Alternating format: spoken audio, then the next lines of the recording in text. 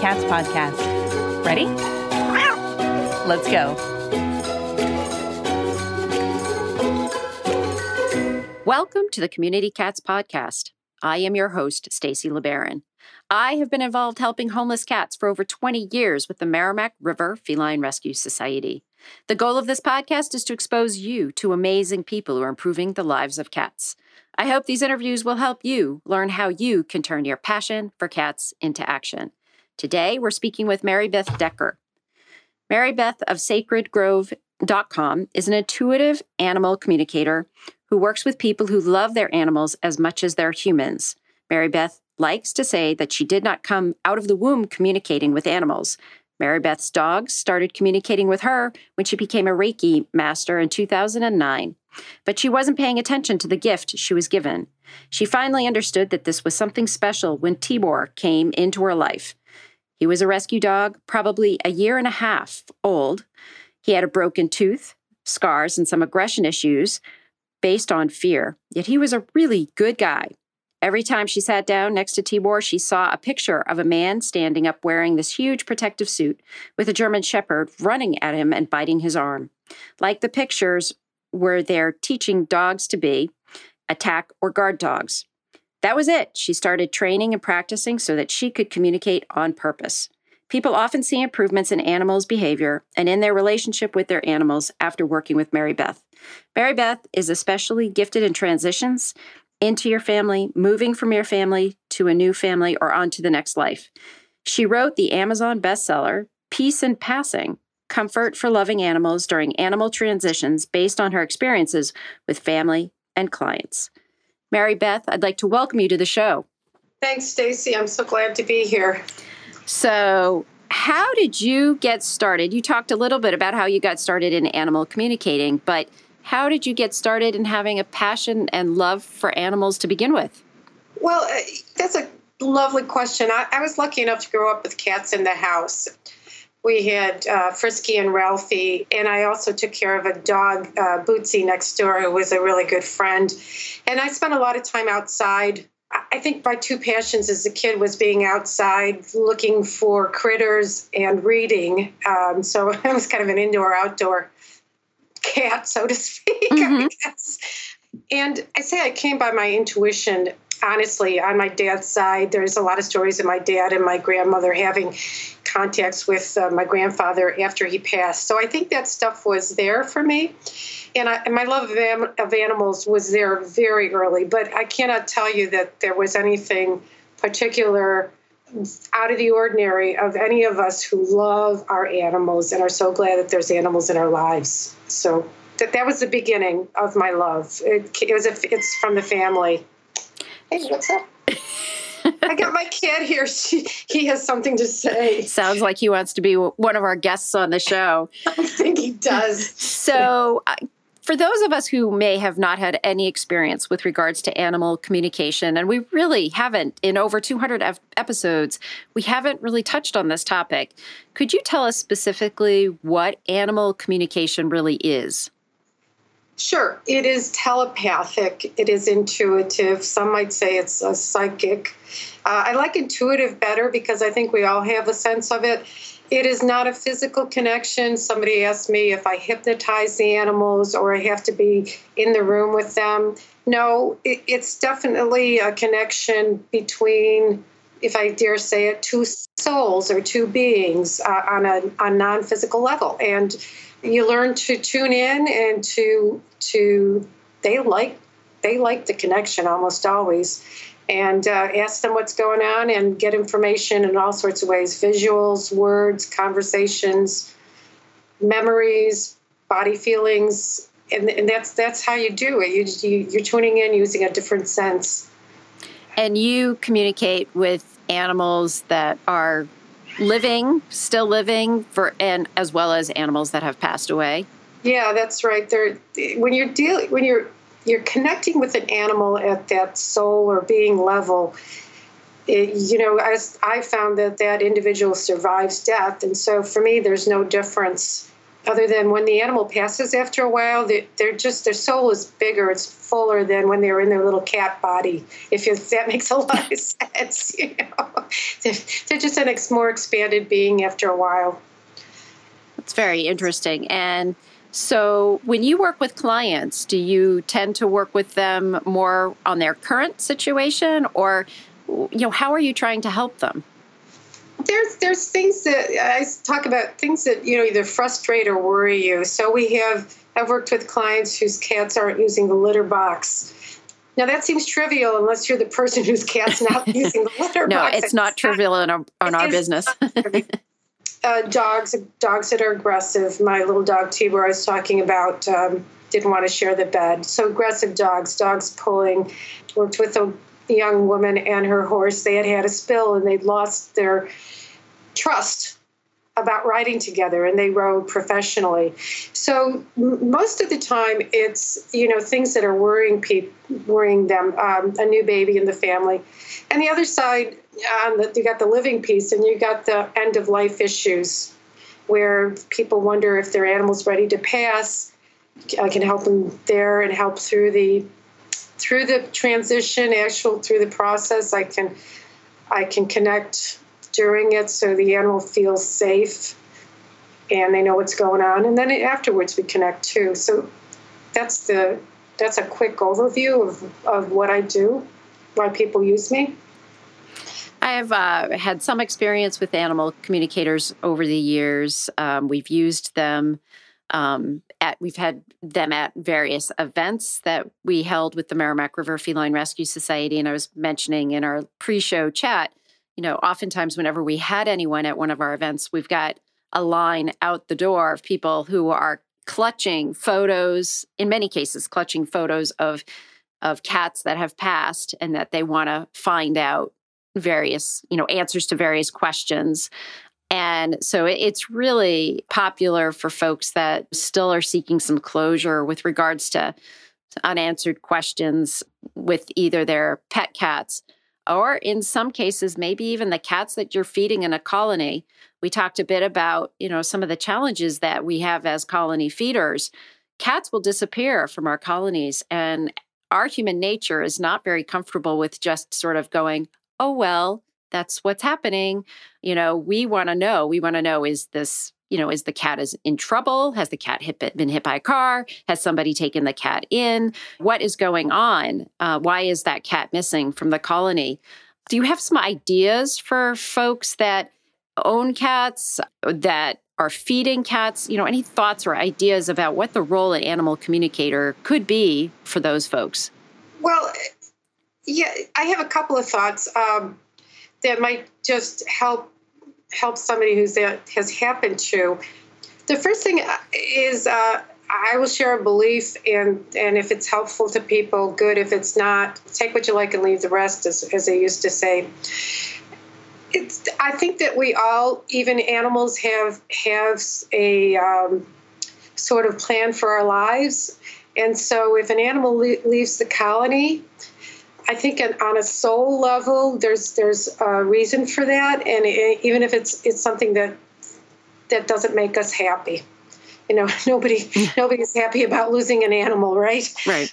Under any circumstances, if we love them, we care about them. But if I would say it is, we all have our own path. Even animals have their own path, and we have to allow for that to be true.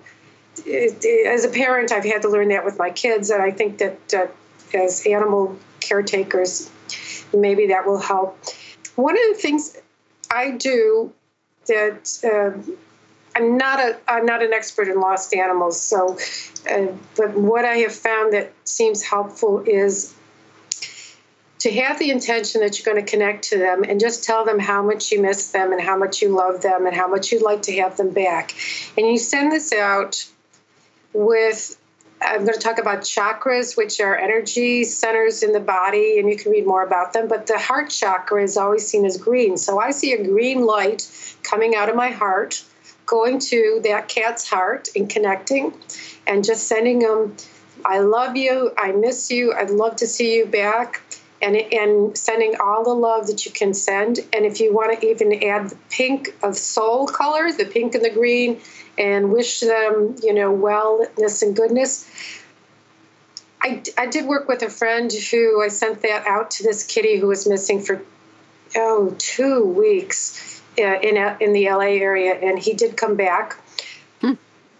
2 weeks, because I kept reminding him, your mom really wants you home. Right. She really loves you.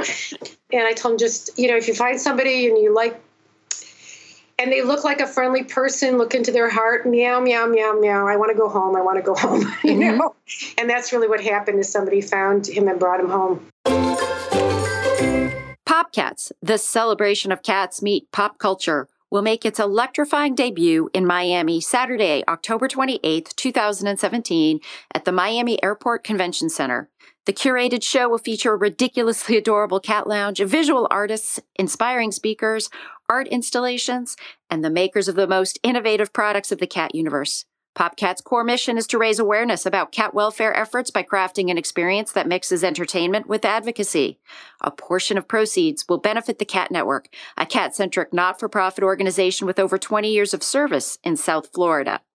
The convention will welcome an invasion of cat lovers, curious spectators, and pop culture fans to a scene flooded with music and immersive art installations specifically designed to ignite shareable memories. The exhibition floor will also grant visitors the unique opportunity to meet national and international talent that have grasped the fascination of the internet community. Highlights amongst the speakers are fervent rescuer Tumblr's meme librarian Amanda Brennan, Lorenzo the Cat photographer Joanne Biondi, and Shark Tank presenter and Apollo's Peak Pet Beverages founder Brandon Zavala. A giant bubble cat lounge will also be a can't-miss feature at PopCats, where attendees will be able to interact freely with an irresistible herd of adoptable cats brought by the Cat Network. For more information and tickets, please go to www.popcatsshow.com.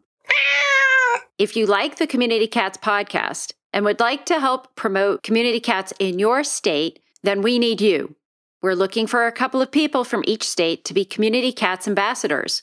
What do you get by being an ambassador? You'll be mailed a promo kit of items to use to help promote the show at any event that you attend in your state. If you don't attend many events, hey, that's okay too. Do you have a network of people that love community cats? You can help with emailing groups in your state to let them know about the CCP and offer them the benefit of community cat swag. The more we can spread the word about the show, the more we can do to help cats across the country. Please email Stacy, S-T-A-C-Y, at communitycatspodcast.com if you'd like to represent your state. Thank you. We work a lot with organizations that focus on missing pets, and I have used animal communicators with lost cats, and I feel that there's no reason why you shouldn't try using an animal communicator to help get your lost pet back. So I think that there's actually a pretty interesting intertwined relationship between the sort of the pet detective and then the animal communicator. And I think there could be some really nice synergies there between both professions and being able to work effectively together in helping with missing pets. So I think it's an interesting thought. I think so. My mentor had told me that cats will tend to go feral a lot faster than dogs will.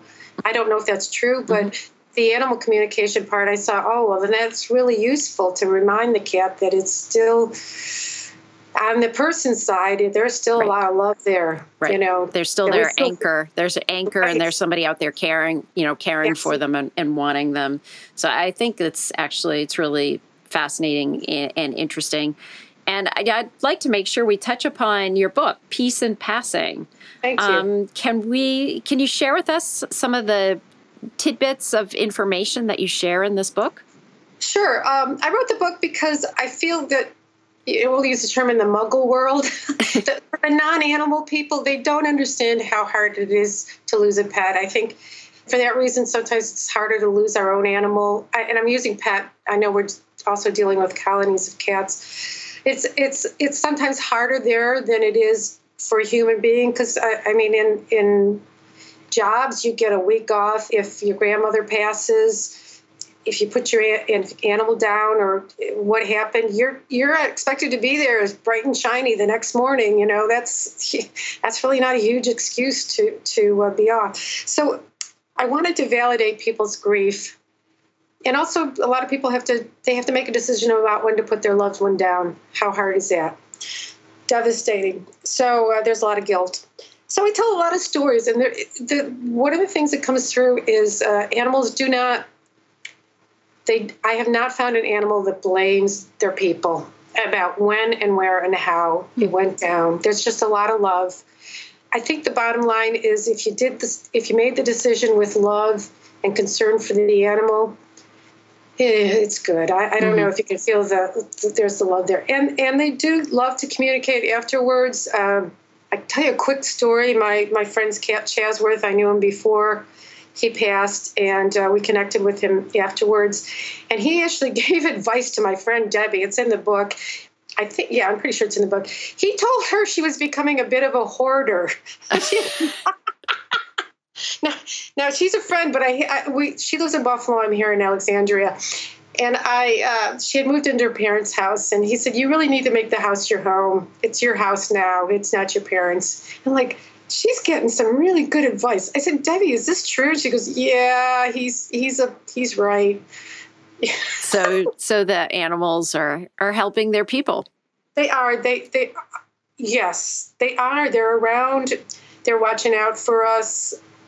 I believe they're watching out for us. I've had my animals help me with transitions where they'll come in. I've asked them to greet an animal who's going to the other side, to just say, "Hey, let me show you where the good spots are to play," or, let me introduce you around, kind of like they're very willing to help and love and be useful. What have been some of your greatest challenges in your experience being an animal communicator? I think, the one that comes to mind, the hardest one was I was working with an aggressive dog who had bit numerous family members, and they had given him to a friend of mine, a really good dog trainer, and they took him back, and we didn't know what happened to him. And I'm driving to Safeway one evening, and I'm having a panic attack. Anxiety, and I don't have these, so I have to stop. And when I connected and found out what was going on was I think they were putting the guy down, and he didn't have any idea what was happening to him. And because I had communicated with him, somehow the connection was made. And I think I was experiencing his fear as he was being put down. Wow. Yeah, it was pretty bad. So what I did was, once I understood what it was, I started to bring love and light, and it's okay. You're going to be on the other side. My dog Mitsubishi's going to be there. My dog Eddie's going to be there. We're going to bring you over. Just relax into it. And I ended up I did a good service for the guy, but it was a pretty awful experience at first till I figured out what was going on. Yeah, it was a shock for you. It was because I don't have anxiety attacks. I don't have. I've seen them. My family members have them, but that's not my shtick, so to speak. I don't mean to mean it. It's a terrible thing. I'm not making fun of it. Right. It's not. It's not how your body normally conveys things going on. Right. Mine is usually a gut level. Yeah. Wow. So I'm sure that's one of many stories that you have had, over the years. How many years have you been doing this? Unofficially, probably since 2008 or 9, when I became a Reiki master. I started doing it on purpose about 2010 about 2010. So, we're talking 7 years. Mm-hmm. And what do you hope to convey to others going forward about animal communication or anything else? Obviously you're reaching out through your book, you're reaching out through this podcast, and you're reaching out with your clients. What does this bring to animals, or what do you hope that this brings to help our animal community? What I'd like to see, and what my hope or vision is that we all become animal communicators, or we have access to an animal communicator so that our connection to our animals is so much clearer. I think when we connect to our animals and we see how much they care for, if the animals weren't connected with how much they care for us, I think that opens our hearts, and I believe we have the capacity to become better people. I think the animals benefit also when you understand what's going on in their point of view, and you can adjust something to make them happier. They love it, and they're willing to communicate with us when we try. And I think that people can start right now practicing the speaking with intention that they are understanding you, and then listening back and seeing what you get. Just doing it as a practice. I think of the word soothing very often, and there's a great place for that word in our shelter work, in our trapping of feral cats. There's a lot of stress involved for the animals, for the cats, and animal communication and soothing, calming. Those are things that are incredibly important in our practice. So I think that bringing it in is really very important. I agree with you. Almost like having a feline behaviorist, a pet detective, and an animal communicator. See, my toolbox just keeps getting bigger and bigger. But, that team could really cover a lot of different factors for our cats. I think so. I know I worked with, it's not exactly the same, but I worked with a woman whose animal was going to have, her dog was going to have knee surgery. And again, it's, you think about it, if you were going into the vet and you didn't know what the heck, and you only knew that bad things happened. Yeah. So I let her know what was going on, how much, she's going to wake up in pain, what the recovery was going to be, but she was going to get to run again, because that's really what she wanted to do. She wanted to run. So they reported the recovery was faster. And I think, again, you're talking about the soothing, I get it. There's going to be some tough times, but then it's, it'll be all good. Mm-hmm. And there you go. You got a good response, and then things go easier. Yep. So, Maribeth, if folks are interested in finding out more about your work and your book, how could they find you? Well, I have a website, sacredgrove.com, SACREDGROVE.com. And I also have a Facebook page, Sacred Grove. And I started a Facebook group, Spiritual Pet People. So, nice. So any of those places, they could check me out. Excellent. Is there anything else you'd like to share with our listeners today? Well, I'd like to thank them for listening to me, and I would like to invite them to start looking at their animals as deep souls and having personalities, emotions, thoughts, memories, just like we do. And I would also invite them to check me out if there's something they think I can help them with. Thank you. That's great. And I want to thank you for joining me today and agreeing to be a guest on my show. And I hope we'll have you on again in the future. All right. Thank you so much for having me. This was wonderful. Thank you for listening to the Community Cats podcast. I would really appreciate it if you would go to iTunes and leave a review of the show. It will help spread the word to help more community cats.